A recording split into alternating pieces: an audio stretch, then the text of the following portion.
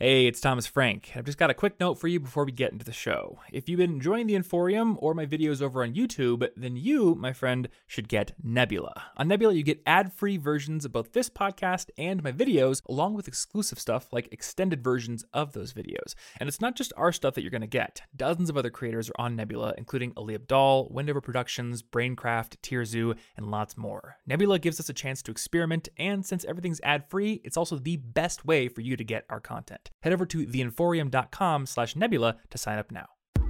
Hello, dear listener, and welcome to yet another episode of The Inforium, a show about productivity and whatever else that myself and Martin like to talk about. What up, Martin? I don't know. Actually, I am seeing the little breathing issue on your camera, so we're going to find out in the final recording what's going on. I don't know what's going on. This is testing out a new little USB thing, and I haven't tried it before. I am seeing it now. Well, we are a show that likes to constantly experiment with things. Yeah. Whether or not that's a good idea is yet to be determined.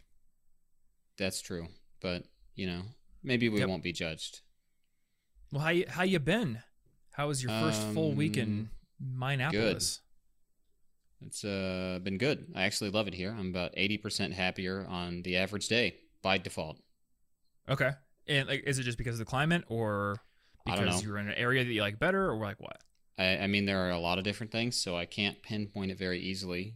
But even small things that irritate me, like I'm much more able to just brush it off and not be that irritated. Like I just feel calmer and happier in general. Well, it's pretty either cool. a placebo effect or perhaps your hypothesis about climate and moisture content in the air and humidity and things like that actually has merit. Yeah, or maybe it's just that, I've wanted change for so long and now it's here and now I'm doing so. There could be like 18 reasons. Mm-hmm. Yeah, well, I think a lot of people want change right now. I've been noticing that in the past few weeks of riding my bike everywhere, I feel a lot better just about my daily routine. Yeah. I'm getting outside, I'm getting sun, I'm getting air, exercise. It just makes me feel overall better, and I'm excited to work more. It's been a good little change for me. Not a move to a new city, but still a bit of a change. No, I think the less time you spend in traffic, the better. Oh like my I gosh. haven't been driving a lot. I just went without using my car for 2 or 3 days, didn't even think about it. And then when we went down to the garage, I was like, "Oh yeah, I have a car." Weird. That's kind of how it's been for me, yeah. What is it? It's the 5th today of April. So I got the e-bike on the 19th of March. So I have officially had it for 2 weeks, I think. Yeah. And in that time, I have had to use my car, I believe, 3 times. Otherwise, everything has been by bike, and I've ridden at least 250 miles. I know it was like 226 just in March, and then there's been 5 days of April so far. I did 14 this morning, and it was wonderful. The only things I've had to use my car for, and for the listener, bear in mind that my new house is in like the burbs. It's out there, not in a very walkable area. The only thing I've had to use my car for so far, one time yesterday, I drove my mountain bike and my friend Charles's mountain bike to a bike park that's downtown. Those were mountain bikes. We're not riding those downtown. It just wouldn't happen. Those are not optimized for long distances. And then the other one was right now, like Anna doesn't have a good bike. So Anna and I went downtown for some reason, and we couldn't take the bike. But I will work on maybe convincing her to get one at some point. And in the meantime, everything that I need to do personally, unless I need to haul a ton of stuff, I've been doing on the bike, which is pretty great. So Nice. I'm at the point now where I'm like, I still like my car enough that I'm not considering getting rid of it, but I could maybe do it. The biggest hurdle for me to get rid of my car is I do like to ski and go up to the mountains to mountain bike, and you kind of do need a car for that thing. So I'll probably keep mine. It doesn't represent like a financial burden, but it's been interesting just finding out that like for daily life, even though I live in a kind of far out area, the e-bike just totally obviates a car. Yeah, that really makes me want to try an e-bike at some point. Don't need one yet. Whenever you later. visit, you can try mine out. Or I bet you could rent one, actually. In fact, I Yeah, know probably. you can rent them. I don't know exactly where you would do it in Minneapolis, but in San Diego and other beach places, I've seen plenty of e-bike rental, like stores. Actually, like along the beach towns, like San Diego and Oceanside and places like that, you'll see e-bike rental, electric skateboard rental, scooter rental, all kinds of stuff. In addition to like the Birds and the Lime scooters and stuff. Yeah. So the first time I ever rode an e-bike actually was in San Diego, and it was a Lime bike that just had a battery attached to it. And that was like the holy crap moment. Going up the first hill, like, what the heck? I don't feel like I'm dying. This is amazing. Anyway, so on this episode of the Inforium, we are going to start discussing another book. We haven't done this in quite a while, but I like book discussion episodes. The only problem with trying to do one is usually we try to fit an entire book in one episode. Yeah. But one time, we did something a little different that worked out really well. We took the book Influence by Robert Cialdini, or I believe it's Dr. Robert Cialdini, and we split that into, I think that was 6 episodes, because there are 6 main influence factors There was a that he lot. talks about in that And book. then we that was split it up with other ones because of how many it Yeah. was. Yeah, so we're going to do that. I don't know if it's going to be 6 episodes. It might be 2 or 3 this time. The book that we're discussing is maybe shorter, but certainly not quite as well split up. But we're going to talk about the book Thinking in Bets by Annie Duke. And for those who don't know, Annie Duke is a former World Championship of Poker champion, one of the highest earning poker players of all time. And I forget what she has, but I believe she has a PhD in some field of psychology as well. And the whole book is essentially applying the lessons that she's taken from a career in professional poker, which is a game where you have to make bets and you have to work with incomplete information and you're going up against really harsh competition. Taking those lessons and applying them to strategies for real life goals, whether it's business or finding a new job or making personal decisions. So we're going to kind of summarize the book, go through, talk about lessons we've learned, and we're going to do this over the course of a few episodes because this book there's a lot to it. And I don't think we can fit it in a 1 hour long episode and also fit cult member Q&A in there. Yeah, So we're with the gonna way split it we've been doing it lately, like, I think it would be really long to try to do Mhm. one book, and we'd probably have to cut out a bunch of pieces that would be interesting still. I also have to admit, like, when I read books, I'm a very slow reader. I don't get through books quickly. This is true. You can truck through a book. I did catch up Like, to you're where very you're good at at it. last night. Yeah, I think that took me 5 days. Now, the problem that I have, and I don't know if you have this problem, but when I'm reading a nonfiction book, I cannot help but like read a sentence and have it send me off on some tangent, and then I have to open Notion and start writing something. I don't even know if I'm going to make this into a video yet. I need to determine whether it's worth it, but I wrote a whole script on one idea from this book while reading. Like, I was trying to get my reading done for the day, and it just sent me off on a tangent. I had to write it, and I ended up writing like 2,500 words. Yeah, that wouldn't help. So you yeah, get it through doesn't the help book. me. I also highlight and I take notes and I do all kinds of stuff. So I'm very slow when it comes to reading books.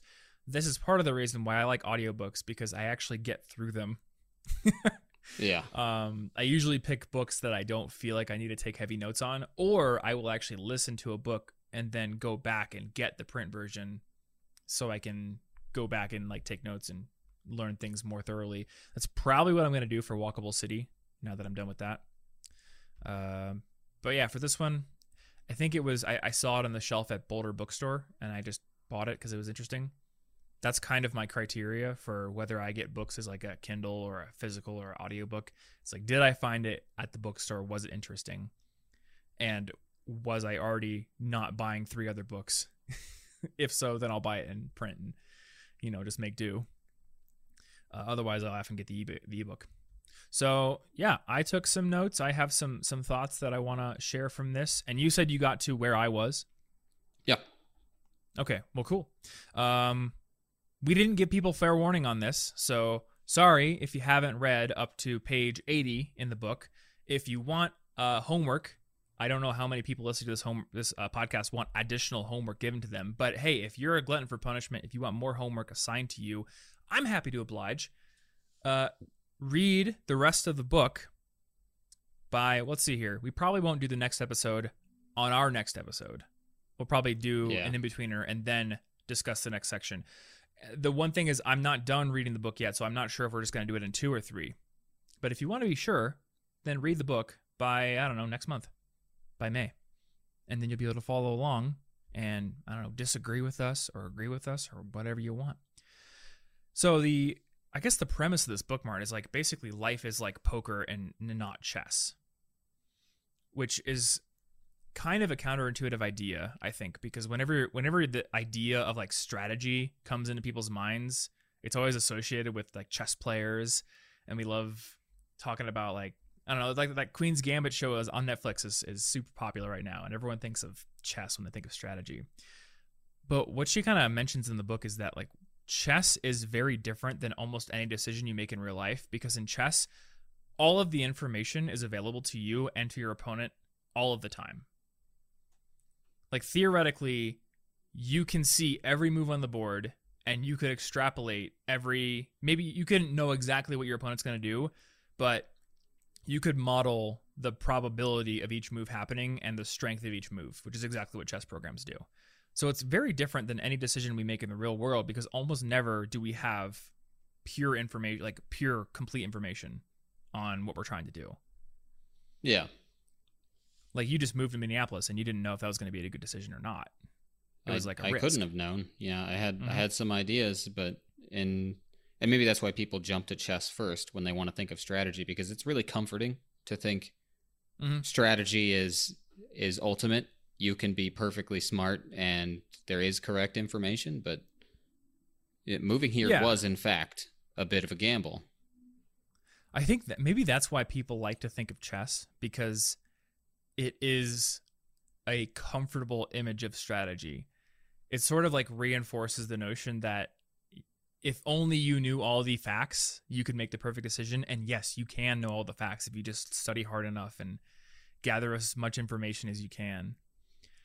And like part of the reason that a lot of people never dip their toes into poker, and why poker is such a challenging game and maybe even more challenging than chess, is you never have all the information.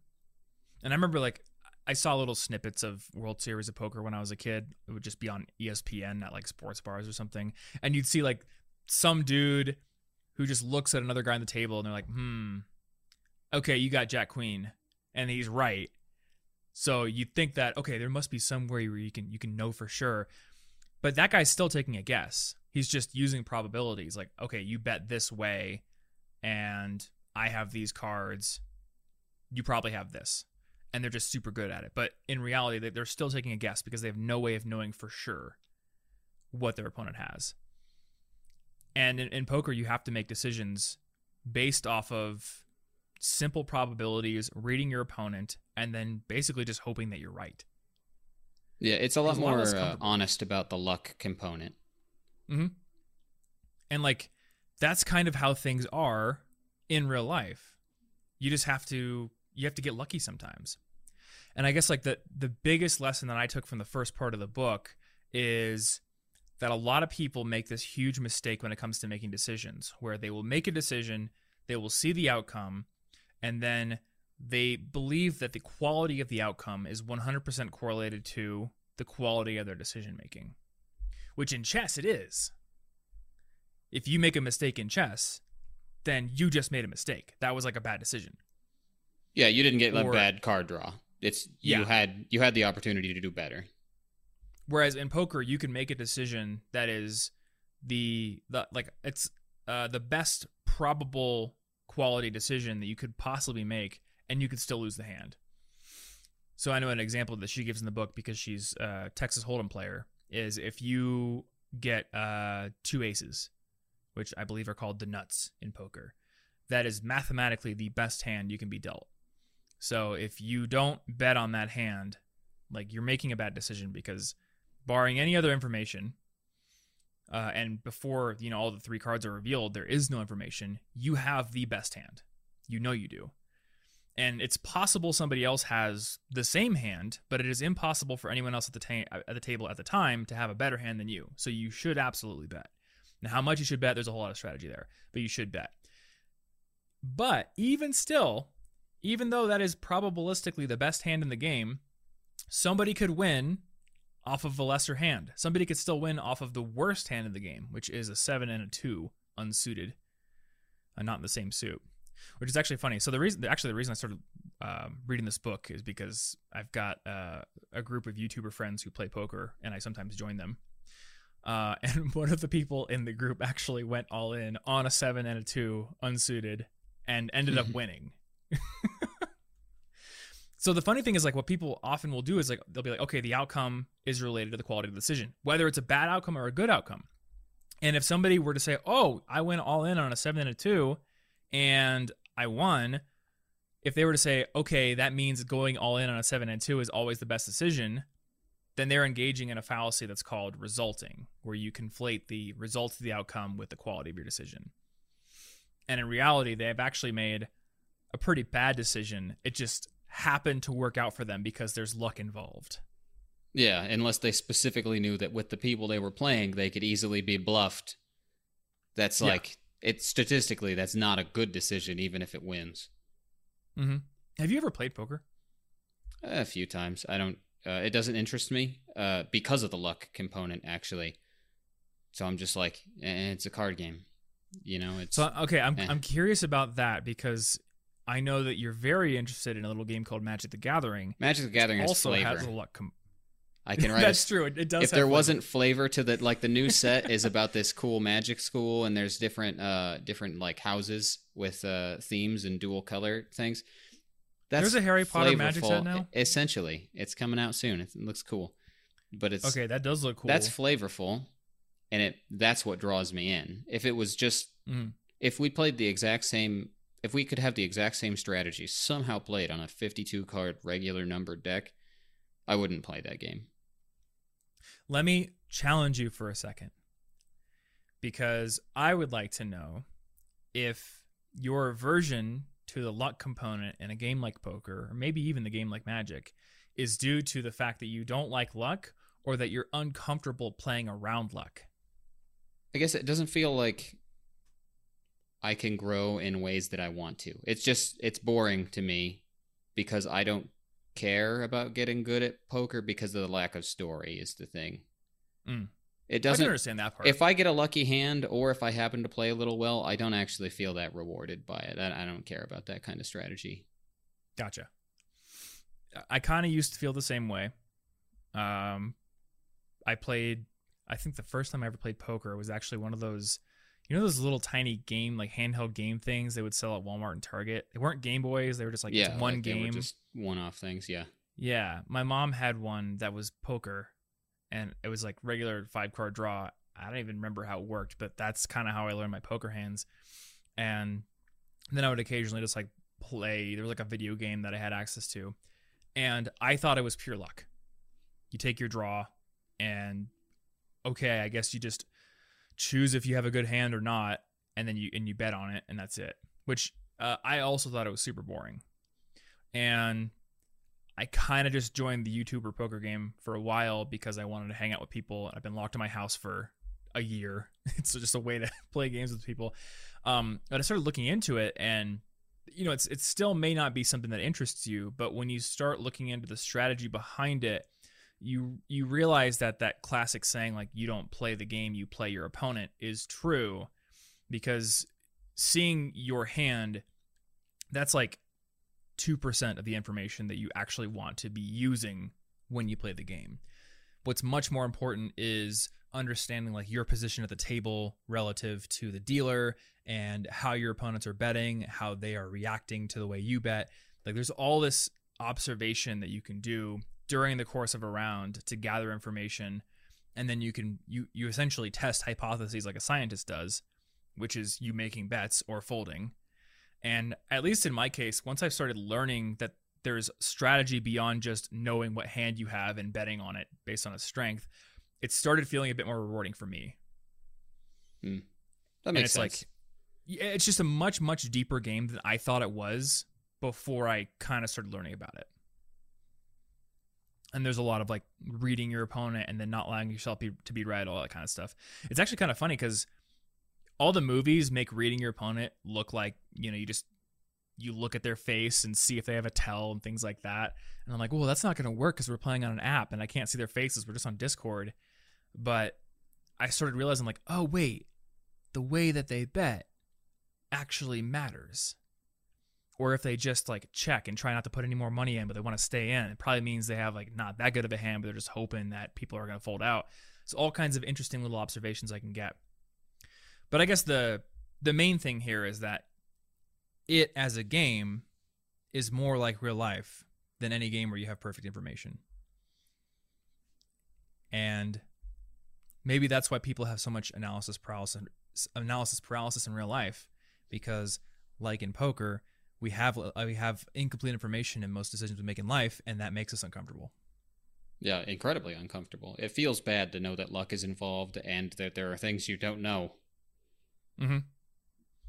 So the main lesson I guess that I took from this part of the book is whenever I make a decision in life, or in poker, or in Magic the Gathering, whatever it is, when I get the outcome, I need to ask myself, okay, is that outcome mostly due to the quality of my decision, or was the quality of my decision not related, or at least, loosely related to what happened because luck intervened? It could be, good or bad. So like I won a hand at poker. Did I win it because I was playing well, or did I win it because I just got really lucky and other people weren't playing well? Or, I made an investment decision. Did I make a lot of money because I'm an investing genius and I did super good research on the company? Or did I just get really lucky? Or did I invest at the beginning of like a bubble? Yeah.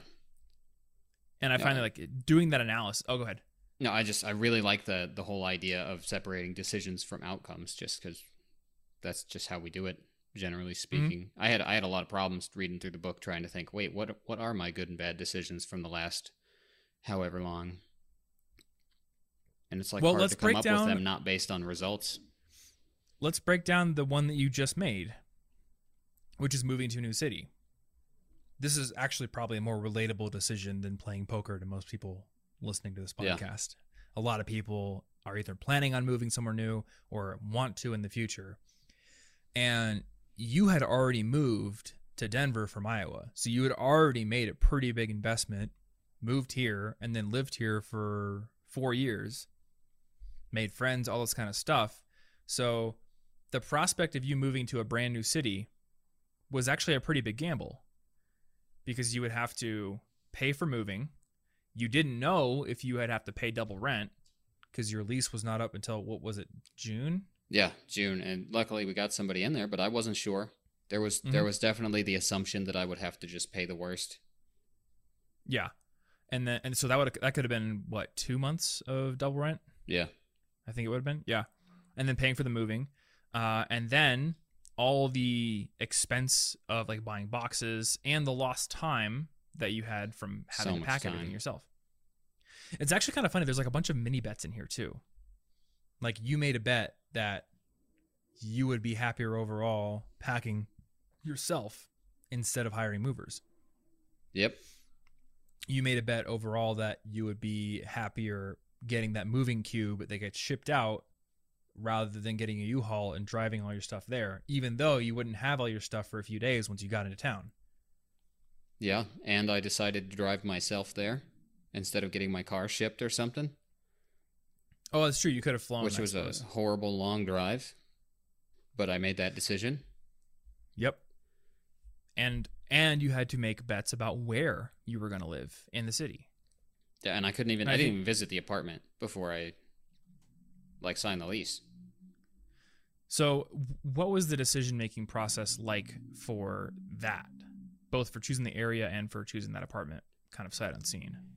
I choose the areas. Well, Ashley really liked the area, so that was kind of the starting place. And then when I looked up, it had like great crime rate, great stuff to walk to, all sorts of stuff that I found desirable. So I was just like, that's sort of it. Same thing happened with moving to Colorado. as soon as I found the first answer where I was like, that seems like a good answer, I stuck to it. Because I don't feel like doing more research. And I suppose I'm gambling that any more research I do will only confuse me and make me less happy overall than simply sticking to this first decision. It's probably good enough to get my foot in the door. That's fair. I think that does kind of pay off quite a bit of the time. I remember like reading some research a while ago that when people actually commit to a decision that they can't take back, they're happier with it overall. Well, and I figured I can't know. I can't know if that place is the right place. I can't possibly know. So I just need to go and find out. And that's kind of what we did for Denver too. I mean, I think we did a little bit more research because we had come out and we had toured a few buildings, but for Denver itself, I think we toured 2. Because our original plan was Boulder, and we realized Boulder was too expensive. And touring 2 apartment buildings out of all the apartments in the entire city is like basically nothing. It's, I don't know, I guess you can choose which one you like out of both of those, but in the grand scheme of things, you have no idea if you're getting the best apartment for your needs in the entire city. So it was sort of a gamble. Yours was still more, though, because you didn't even get to tour it. Yeah, and in order to make that gamble, I had to accept it. This is actually a brand new place. No one had even lived in the apartment I'm in right now before me. So that helped me make that decision. Made me feel a lot better about it. It's in brand new condition. It's good. I've seen they had video tours that I could do, stuff like that. But it was in fact limited information. But it would have been limited information if I visited anyway, because I would have been touring for, like 15 minutes probably. Leave. Probably touring one of those, what do they call them, like a show apartment? Yeah, and then relying on memory entirely afterward. Well, I always take video whenever I tour a house or apartment. Well, I don't like relying on enough memory to have that strategy built up. That's fair. When we were touring houses, looking to buy a house, I recorded every. Well, if you're buying a house, yeah. Yep. I guess I take the decision a little less seriously when I'm just renting an apartment. That's true. And hey, that's actually another gamble. Renting instead of buying, because it's like a brand new city. You don't know if you're going to like it. You don't know if you're going to like the area. There's so many unknowns that renting is a good idea of like a risk mitigation strategy. Because if you lose out, the cost is 1 year of rent or whatever the lease term you signed was. And I guess whatever you spent to move. Yeah. What if I buy a house, I come here and I immediately hate it? That would be... That's a way bigger gamble that I wasn't willing to make.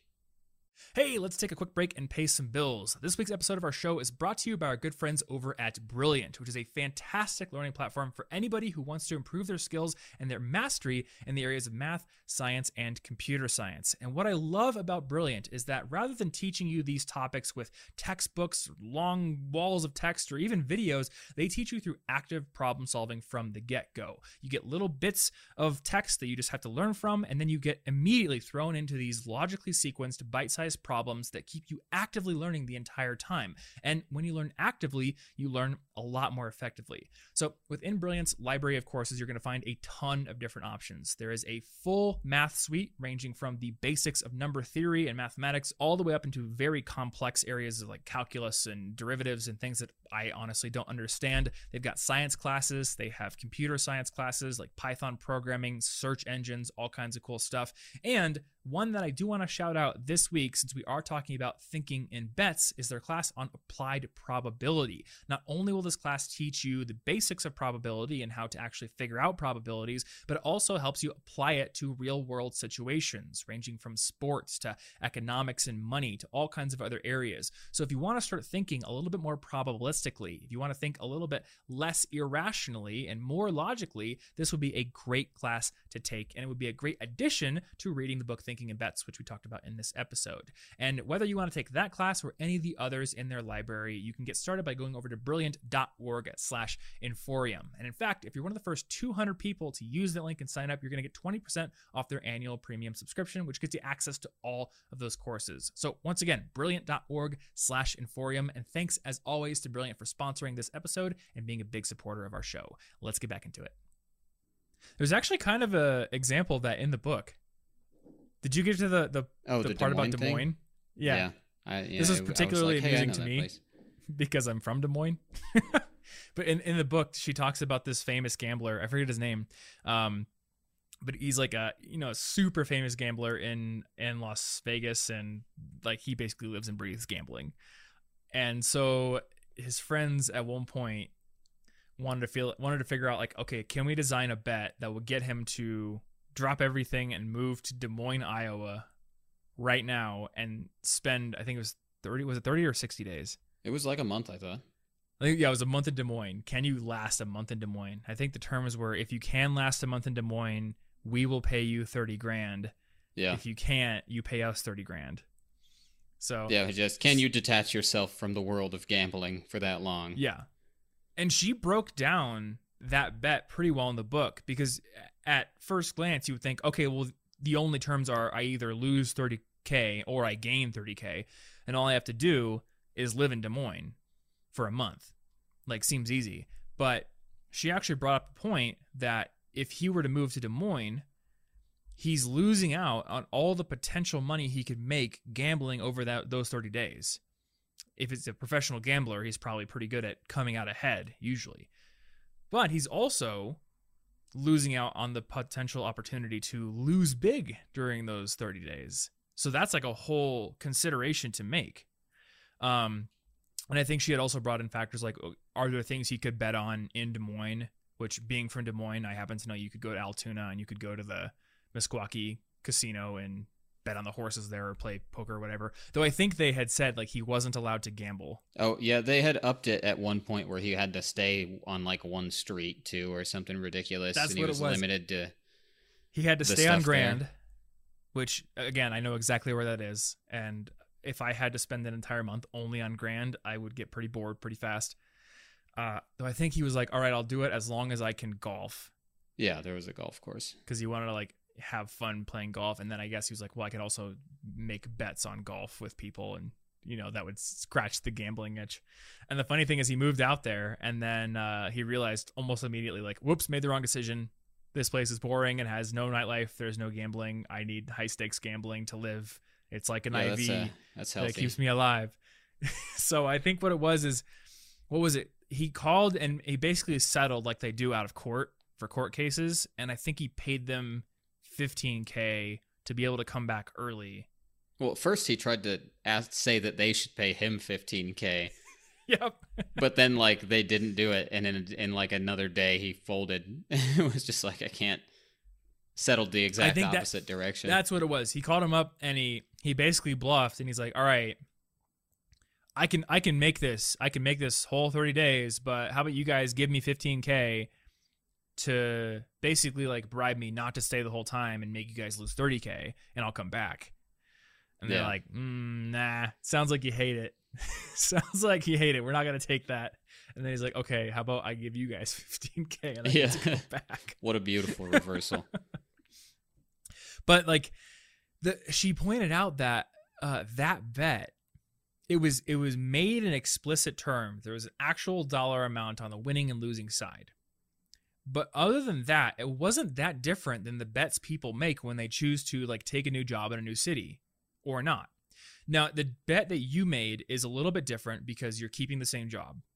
So yeah. And that helps. That helps the information I keep. Yeah.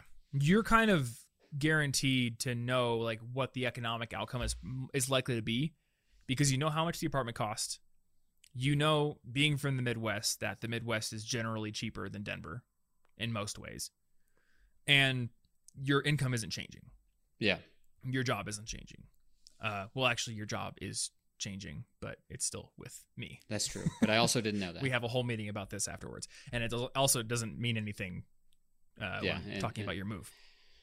So that is kind of like a much easier decision for you. But when people are like, okay, I have a job, in this city where I currently live, and I'm making, let's just say you're making like $55,000 a year, and you're living in Des Moines, so it's cheap, and you get an offer in Boston to go make $70K a year.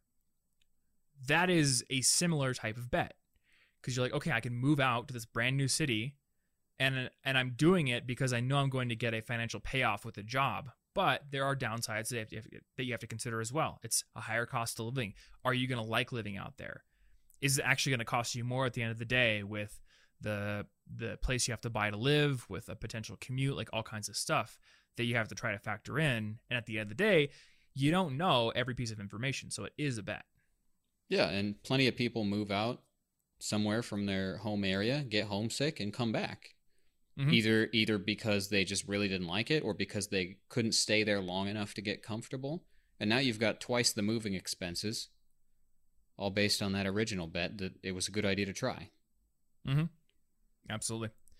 One other thing that she mentioned early in the book is that a lot of times the best quality decision has a low likelihood of actually paying off. But that doesn't mean that it's not worth trying it. So, great example, going back to the job question. There are a lot of jobs out there that are super desirable, which means that there's a ton of competition. And that means that if you apply to it, your likelihood of success in getting that job is pretty low. But if you get the job, the payoff is incredibly high value. And on the flip side, the amount that you're going to lose if you lose the bet is pretty low. It's just the time that you take to apply for the job. And I guess there's the opportunity cost. You could have done something else. Yeah. But it's not like if you don't get the job, you have to pay that company all the money you would make at that job. It's not like a 1-to-1 bet. No, that would be ridiculous. So in many cases, it's worth taking on a bet where you have a low likelihood of success because there's no other better option. This is especially like starkly shown in poker. No matter what hand you have, if you're at a table with 8 different people, your probability of winning a hand is never more than 50%. It's usually pretty low. And it's actually kind of interesting because like with computer science, poker is becoming less and less of a luck-based game and more like probabilities and known quantity game. There's like all these mathematical tools that I don't quite understand, but at the simplest level, you can go and look up like probability tables for different starting hands in Texas Hold'em and see like what percentage of the time do they win. And it's never more than 50%. Even if you're dealt the 2 aces, you can't say that I'm likely to win, which would be to say that I'm more than 50% likely to win, because you're not. But it's still worth making the bet because you are more likely to win with that hand than any other, given no other additional information. Yeah, she mentioned somewhere in the book that even like super expert players expect to lose at least 40% of the time. Mm-hmm. Like yeah, at least that's just the floor. Probably going to lose almost half the time, even if you're a professional. What are you going to do? Yeah, like the real game in poker is not winning individual hands. It's playing a lot of hands, and when you get a hand that is likely to win, convincing your opponents to bet big against you so that when you do win, you win a lot. And it outpaces the amount that you lose when you're losing most hands. The nice thing about the poker game that I play is it's just like on an app with friends, which means there's no rake. And the rake is basically like a percentage of the pot that the dealer takes in Vegas. If you've watched the movie Molly's Game, you will know that it is illegal to take a rake unless you are a licensed casino. So when I play the game with my friends, the only time I ever have to bet is if I'm in 2 positions, which are called the small blind and the big blind, where you have to put in either half of like the minimum or the full minimum, and that's it. Otherwise, you could just fold and fold and fold and fold and just sit there and be boring. In that case, my friends will start calling you boring. But you could, which is nice. Professional poker players have to not only come out ahead with the hands that they win occasionally, they have to beat the rake. Every single hand they play, they're giving up a certain dollar amount based on what the minimum is for the game. So that's kind of the real game of poker. It's like, can you identify when you are likely to win, and can you both bet big and convince your opponents to also bet big instead of getting scared and folding out? And that's kind of how you win that game. Yeah, and you got to do it in like 14 seconds. That's true. You have very little time to play it. It's high pressure, low information, low time. There's just, it's a very stressful and honest way of showing you what decision making is really like. Whereas in regular life, we tend to romanticize it. Like, of course, it was the right thing for me to move to Minnesota because of all of these reasons. And I definitely thought it was the right decision, or I wouldn't have come here. But there was a lot of uncertainty. What if I just came here and it turns out the problem is me and I'm unhappy because of me? And then this was just an added expense and it made everything worse. It could have happened. I think we've even mentioned that before. Like a lot of times the issue isn't where you are, because no matter where you go, you're with yourself. Yeah. So that was probably a very significant factor that you had to wrangle with. Yeah, it's difficult to know that. How can you know until you've tried it?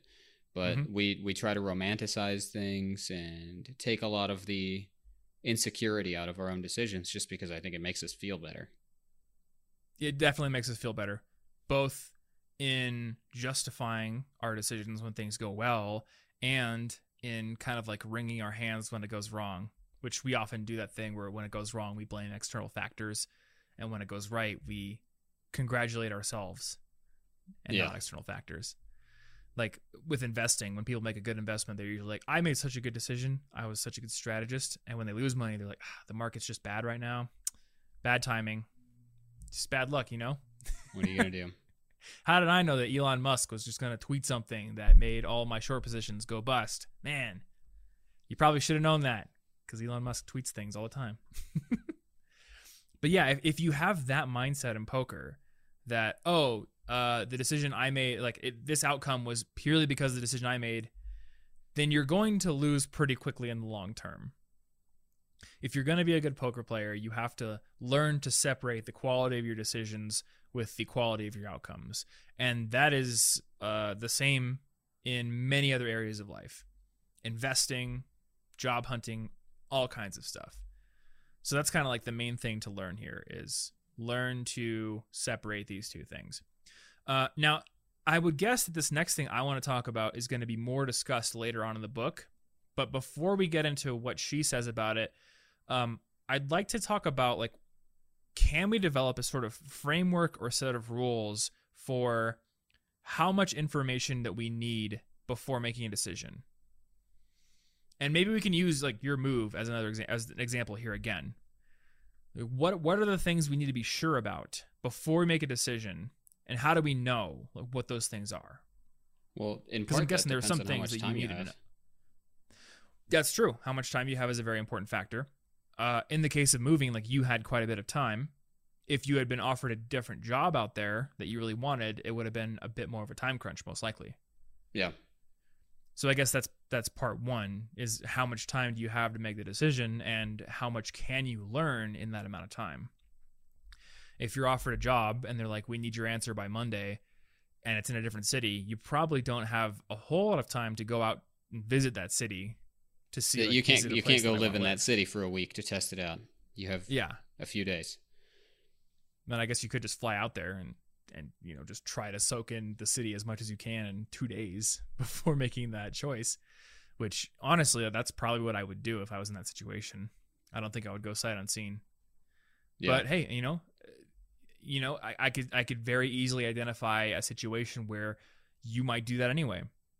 Say you're my brother wanting to break into the music industry, and Jay-Z calls you up and he's like, I want you to be my assistant for the next 6 months. Will you do it? Come to New York. I think he lives in New York. I don't think my brother has ever been to New York City, but I still think he would take that deal. And I don't think he would need to fly to New York City and check out the sites to be able to decide. I think he would do it, and he would go and he would just learn how to make it work. Yeah, because the potential prize is more important than all of the potential downsides.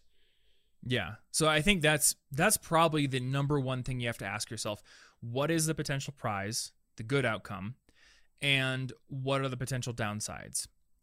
And then when thinking about the downsides, ask yourself, like, how would my life be affected if I were to choose wrong and I get the downsides, not the upsides? Yeah. If I lose the bet, I try to think what about happens? that a lot. Mm-hmm. Like, can I be prepared for the worst case scenario? Because if I want to guess safely, I should just guess conservatively here. What's me not getting what I want going to feel like?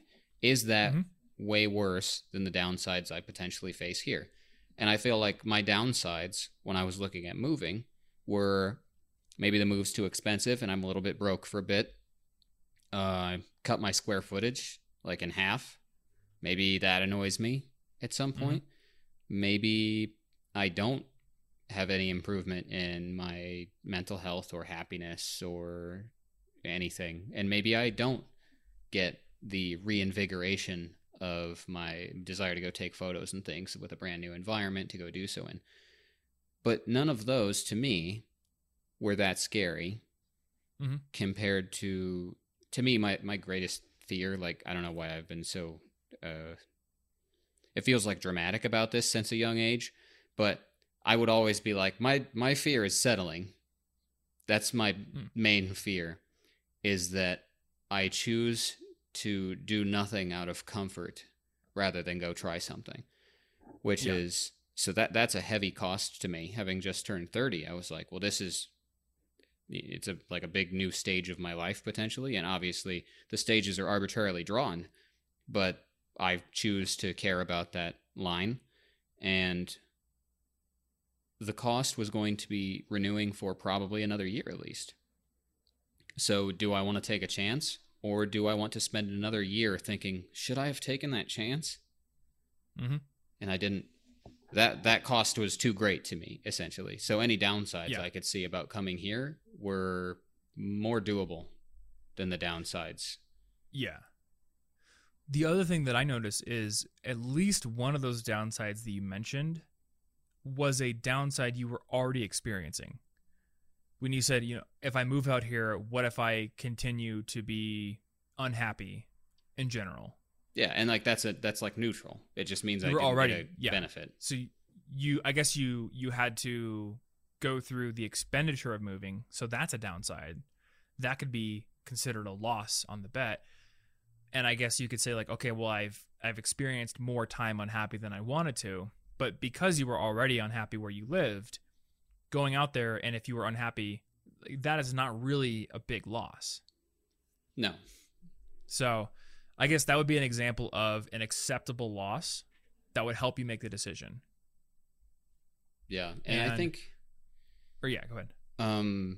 I think something that's helpful about this is that though I had a lot of things that I find inconvenient happen to me in Colorado, I don't think it was a bad decision to go to Colorado. It was a great decision. I just got unlucky afterward. I still agree with that decision. It was the correct way to get me out of my comfort zone before I settled too far into adult life to want to change anything and try new things. And it helped me grow a lot, even if there were a lot of things I didn't like that happened afterward. It was a good decision, and that helped me think, I probably won't regret this. Yeah. Yeah, there's a lot that you learn coming out here, even if it's not the right place for you to live, and even if you spend time in a place where you're not happy, you do learn a lot. So there's something gained no matter what, I guess. Worst case scenario, I learn a bunch about what makes me work. And I don't know, it's a year. The lease is a year, so I guess I feel tortured for a year and I could move back if I wanted. So I just lose the moving expenses in that case. Yeah. But I gain information regardless. That's always a prize. Yep. And so I guess in this decision, there are a lot of known factors which help you out. You know how much the lease costs. You know that your level of income is staying the same. So you're roughly sure about the financial implications of this decision. And I guess in your case, they're actually positive because you're paying less in rent than you were. So really all you need to do is be there long enough to offset how much it costs to move, which I would guess is like, what, one month's worth of rent, if that? I don't know. I haven't moved across the country in a while. I'm not sure. There were so many moving expenses that at some point I was just like, you know what? I don't care. I don't really have a choice at this point. I'm all in. I have to pay those numbers and I'll figure it out later. It's not like I can say, actually, I've decided not to move halfway through. There's a point of no return. You're on the highway. The crate is already shipped. Yeah, I've decided I don't want to pay for any more gas. So I'm not filling up the tank again. I'm going back. Oh, wait, I'm not going back, I guess. Sunk cost fallacy, Martin. Yeah. You can't fall victim to the sunk cost fallacy. Just because you already bought that gas, just because you already shipped off all your personal belongings, doesn't mean you should buy the next tank of gas. And that's true. It doesn't mean that. In this case, it probably does mean that. But the outcomes of my potential options there do mean that. Yep. So yeah, those are the known quantities, and I guess the unknown information is, will I like it? Which, in the grand scheme of things, given the potential downsides, which are just, I guess I'm there for a year, or I break my lease and pay the fine, those are low enough to accept that unknown information and take that bet. Yeah. I was thinking about decisions where the potential downside is very high. So a great one that I have to face every single time I get on my motorcycle is I could die on this motorcycle. That it is a huge potential downside on that bet. I call that a negative. And it's a pretty negative thing. And yet I still ride a motorcycle. So either I'm a complete idiot, or I've decided the potential upsides are worth the risk of the downside, which is defined not just by the potential downside itself, but the likelihood of that downside.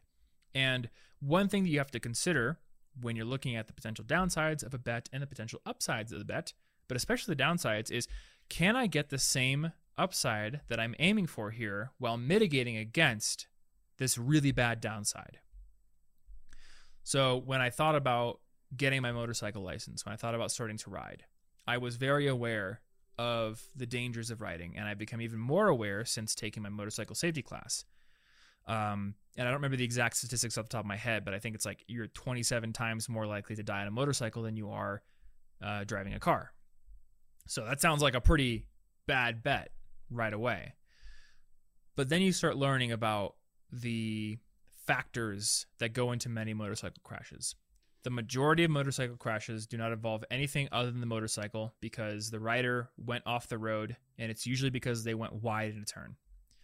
So the way to mitigate against that is to do a lot of practice and to learn how to properly countersteer and to learn how to trust proper riding technique when you feel a little uncomfortable.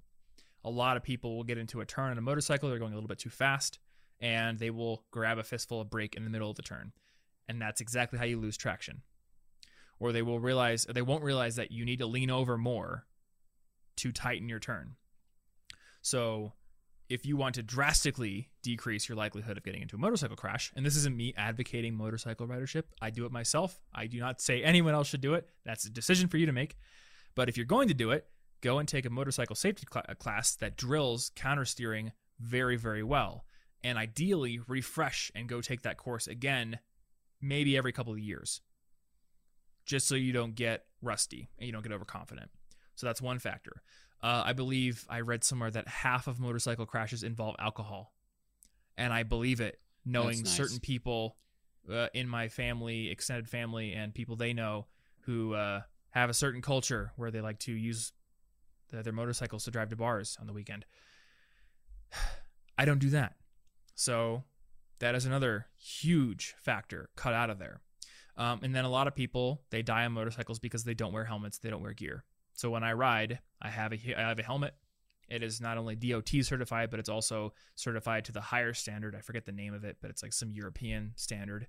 And I have full gear, armored jeans, motorcycle boots, all the stuff. You got the Captain America stuff on? And I don't ride like an idiot.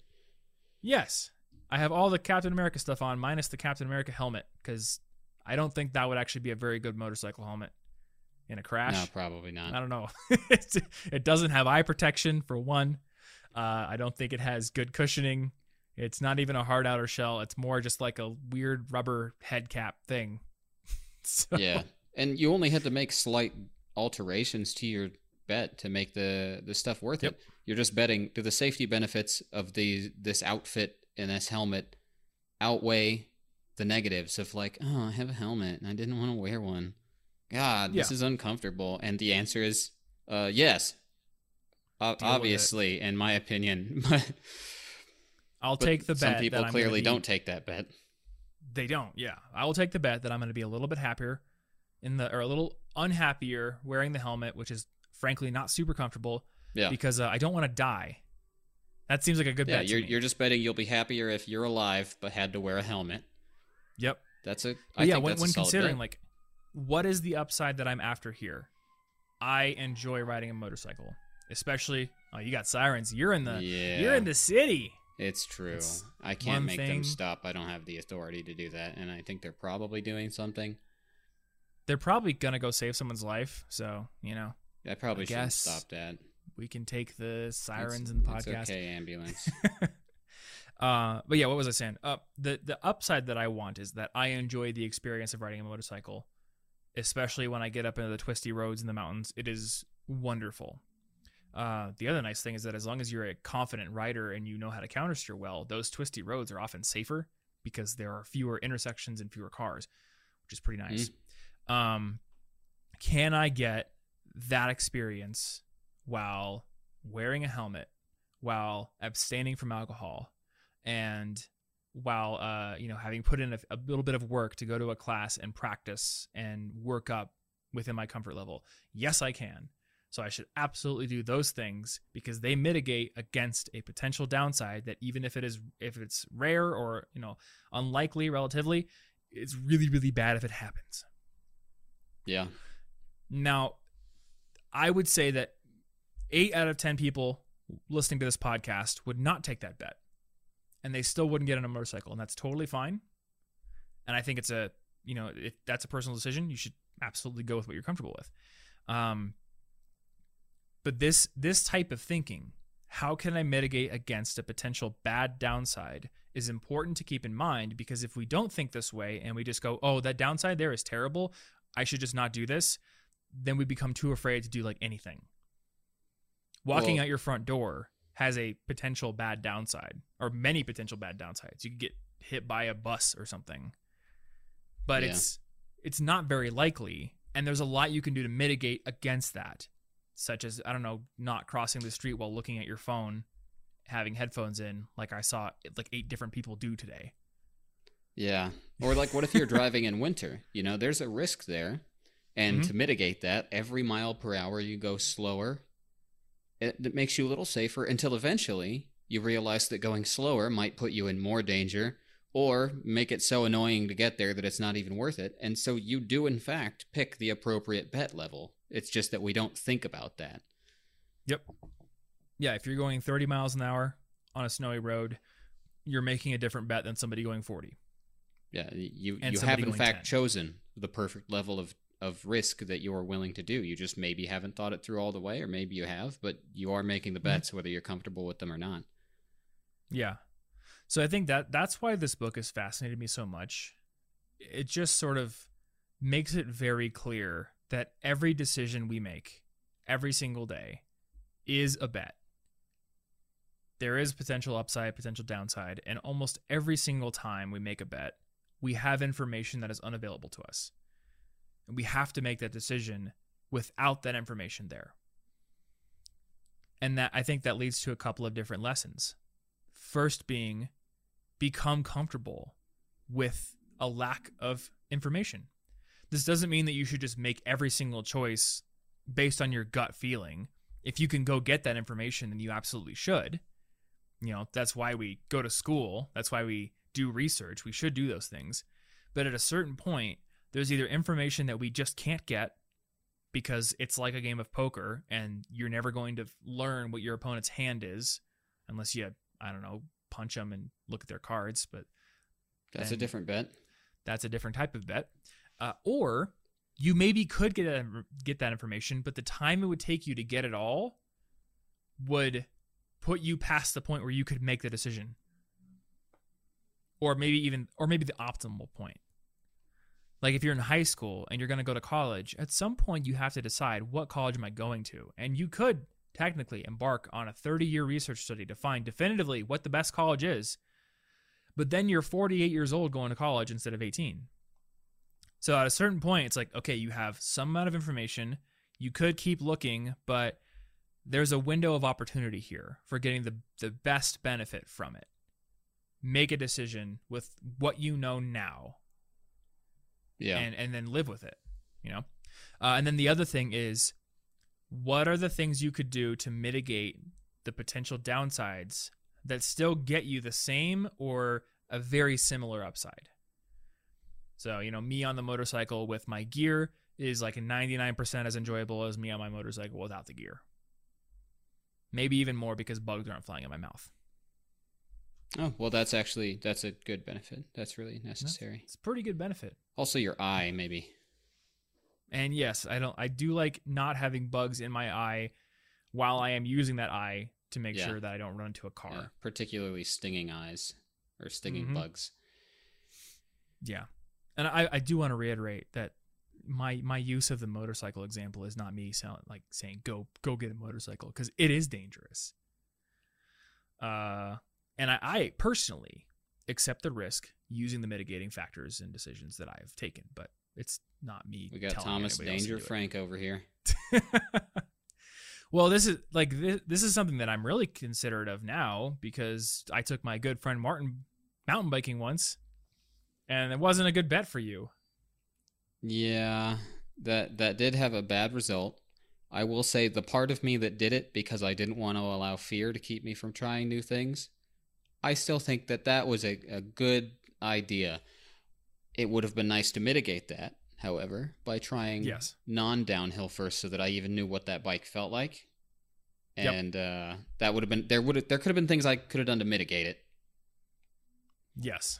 I'm glad I wasn't just risk averse to the point of not doing anything, but I should have been a little more risk averse, just a little bit more. And I think that's a good analysis of that outcome, because somebody could very easily say, "Oh, I'm never doing anything like fast or risky ever like that again. I should never ever." They become afraid because something bad happened once. And I think the way you've analyzed it is good. I should still push myself out of my comfort zone. I should still face my fears. Maybe getting on a mountain bike and going down a mountain without ever having done mountain biking before, maybe that was the decision I shouldn't repeat. Yeah, the decision was that I should have thought to myself, maybe I should get to know this tool first before I have to suddenly use it on high pressure. It gave me information too. What are you going to do? Because my information going in was, oh, well, you've longboarded down big hills with me before and you ride a bike a lot. This should be easy. Generally decent at that stuff. Not that day. And also, not that day. we're going on green trails. So it shouldn't be. And now I have new information. How dare they? Which is that Spirit Mountain in Minnesota, their green trails they're not green. They're blues. They have tight berms. They got me good. I think it was right a into prank. Rollers. I think it was just a prank. They got me real good. Yeah, I would not call them greens. I would call them blues. It was a pretty sick snap your fingertip in half prank. Yeah, so I know that. And I also know that even if you have experience with fast longboarding and you've ridden a bike a lot, that doesn't necessarily mean you have the requisite skills for mountain biking and bike control around berms and stuff like that. So at this point, if anyone's like, hey, I want to go downhill with you, I'm like, okay, cool. We're going to go to the little bike park in Denver first, and I'm going to put you on the pump track where you're going 5 miles an hour, and you're going to go around berms and learn all this stuff because, so I've gained information on that too. Anyway, I think that's a pretty good breakdown of the first part of the book and the lessons we took from it, unless you have anything. No, I mean, I think it's more just about getting to re-examine the decisions we make, this first part. And I imagine it's about to get into, what do we do with this information now? But first, I think it's really useful to look back and be like, okay, that didn't end up well. Do I agree with the decision-making that led me there? Or that went really well. Was that smart? I went to community college because I kind of just didn't make any college decisions. And I was like, oh, hey, my friend's I'm just going to do that. What major did you pick? I'll just do that. That was a poorly strategized decision. It paid off. I'm glad that it did, but I didn't really put a lot of thought into it. That was pretty ridiculous of me at the time. So good things can come from bad decisions sometimes. I should have thought that one through more. And now I might be more mindful with future decisions. Yep. That's actually a good thing to keep in mind for anybody who's making a college decision. It's a bet, and it's a pretty expensive bet. Yeah. And, majoring in philosophy and going to a private university and taking on private student loans is kind of like going all in, you with a 7 and a 2.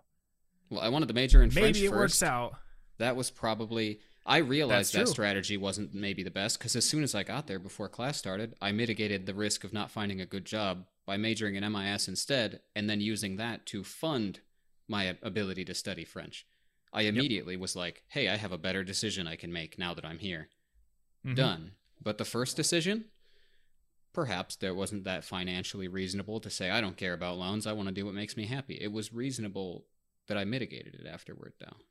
You essentially decided to fold in the middle of a poker hand. Strategically.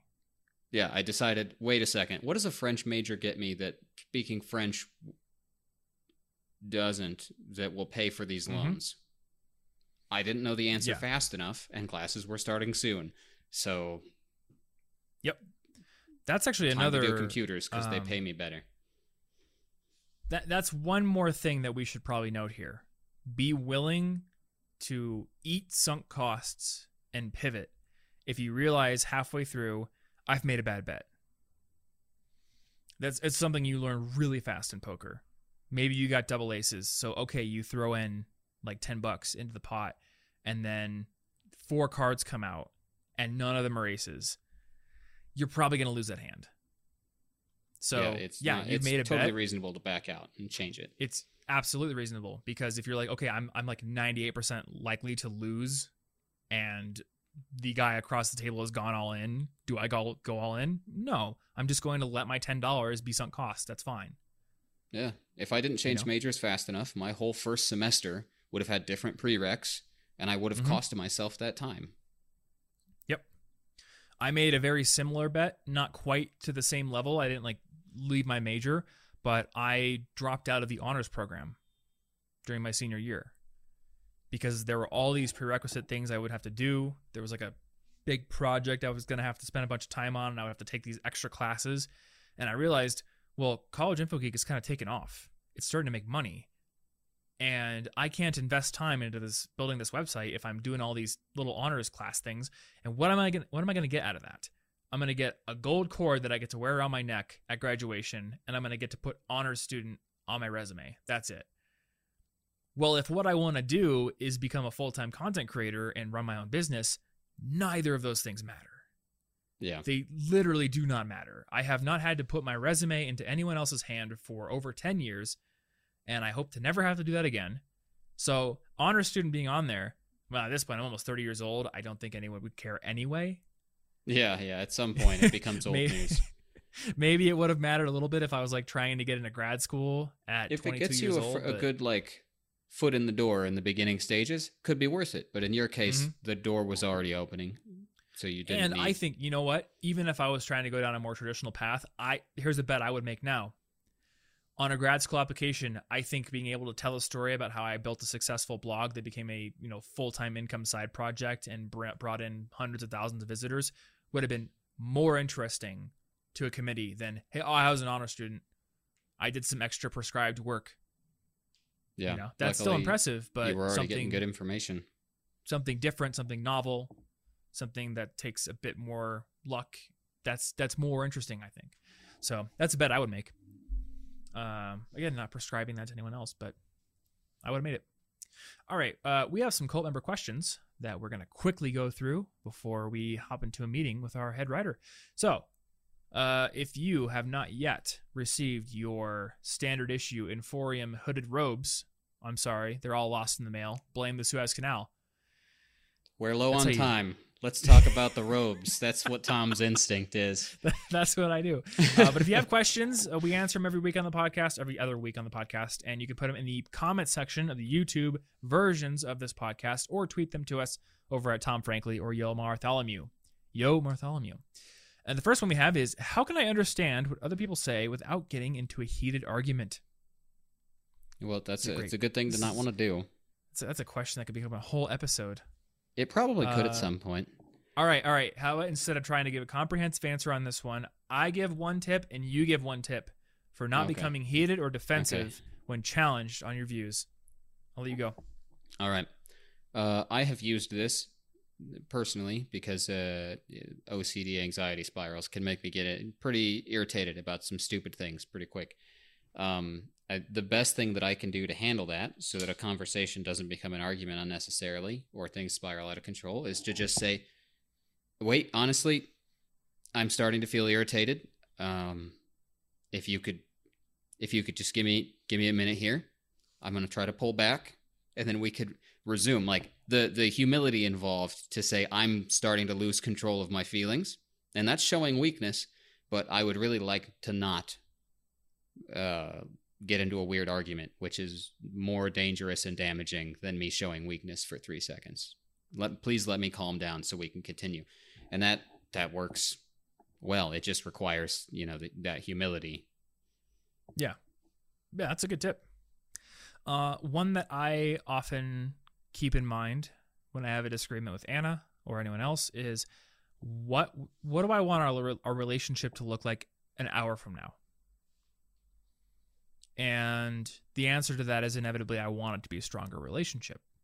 I want us to learn from each other, and I want us to still be friends, or in the case of me and Anna, still be together and have a better relationship. And the obvious conclusion when you ask yourself, that question is, okay, if I want us to be better off at the end of this, then any sort of like prideful remark that I would make to score points in this interaction hurts that outcome. And that's not always, it's not always enough to overcome the emotions, but sometimes it is. Yeah, as long as you're not just like, in an hour, I'd like to be doing a victory dance. In 2 hours, I'd like it to be better. Just a victory dance atop your grave. That makes a lot of sense, because you got to pull back from the moment to picture that. Yeah.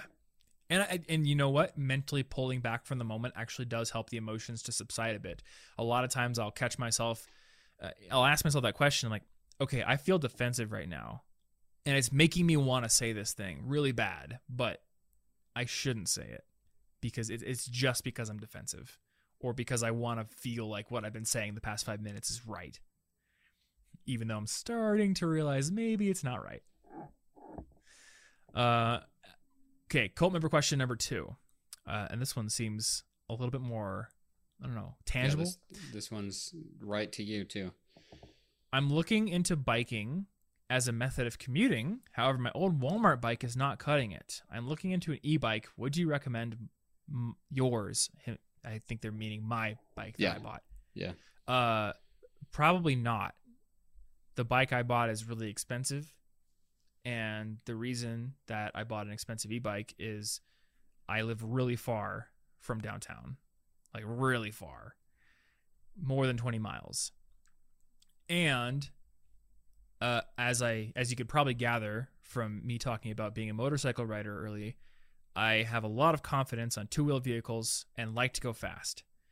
So the e-bike that I bought, it's not a road bike. It is a commuter style bike, so it is a little bit more of an upright seating position, because I do care more about comfort than speed with this thing.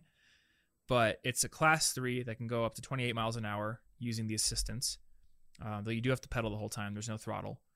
And it's like got higher end components and everything, and it has a big battery.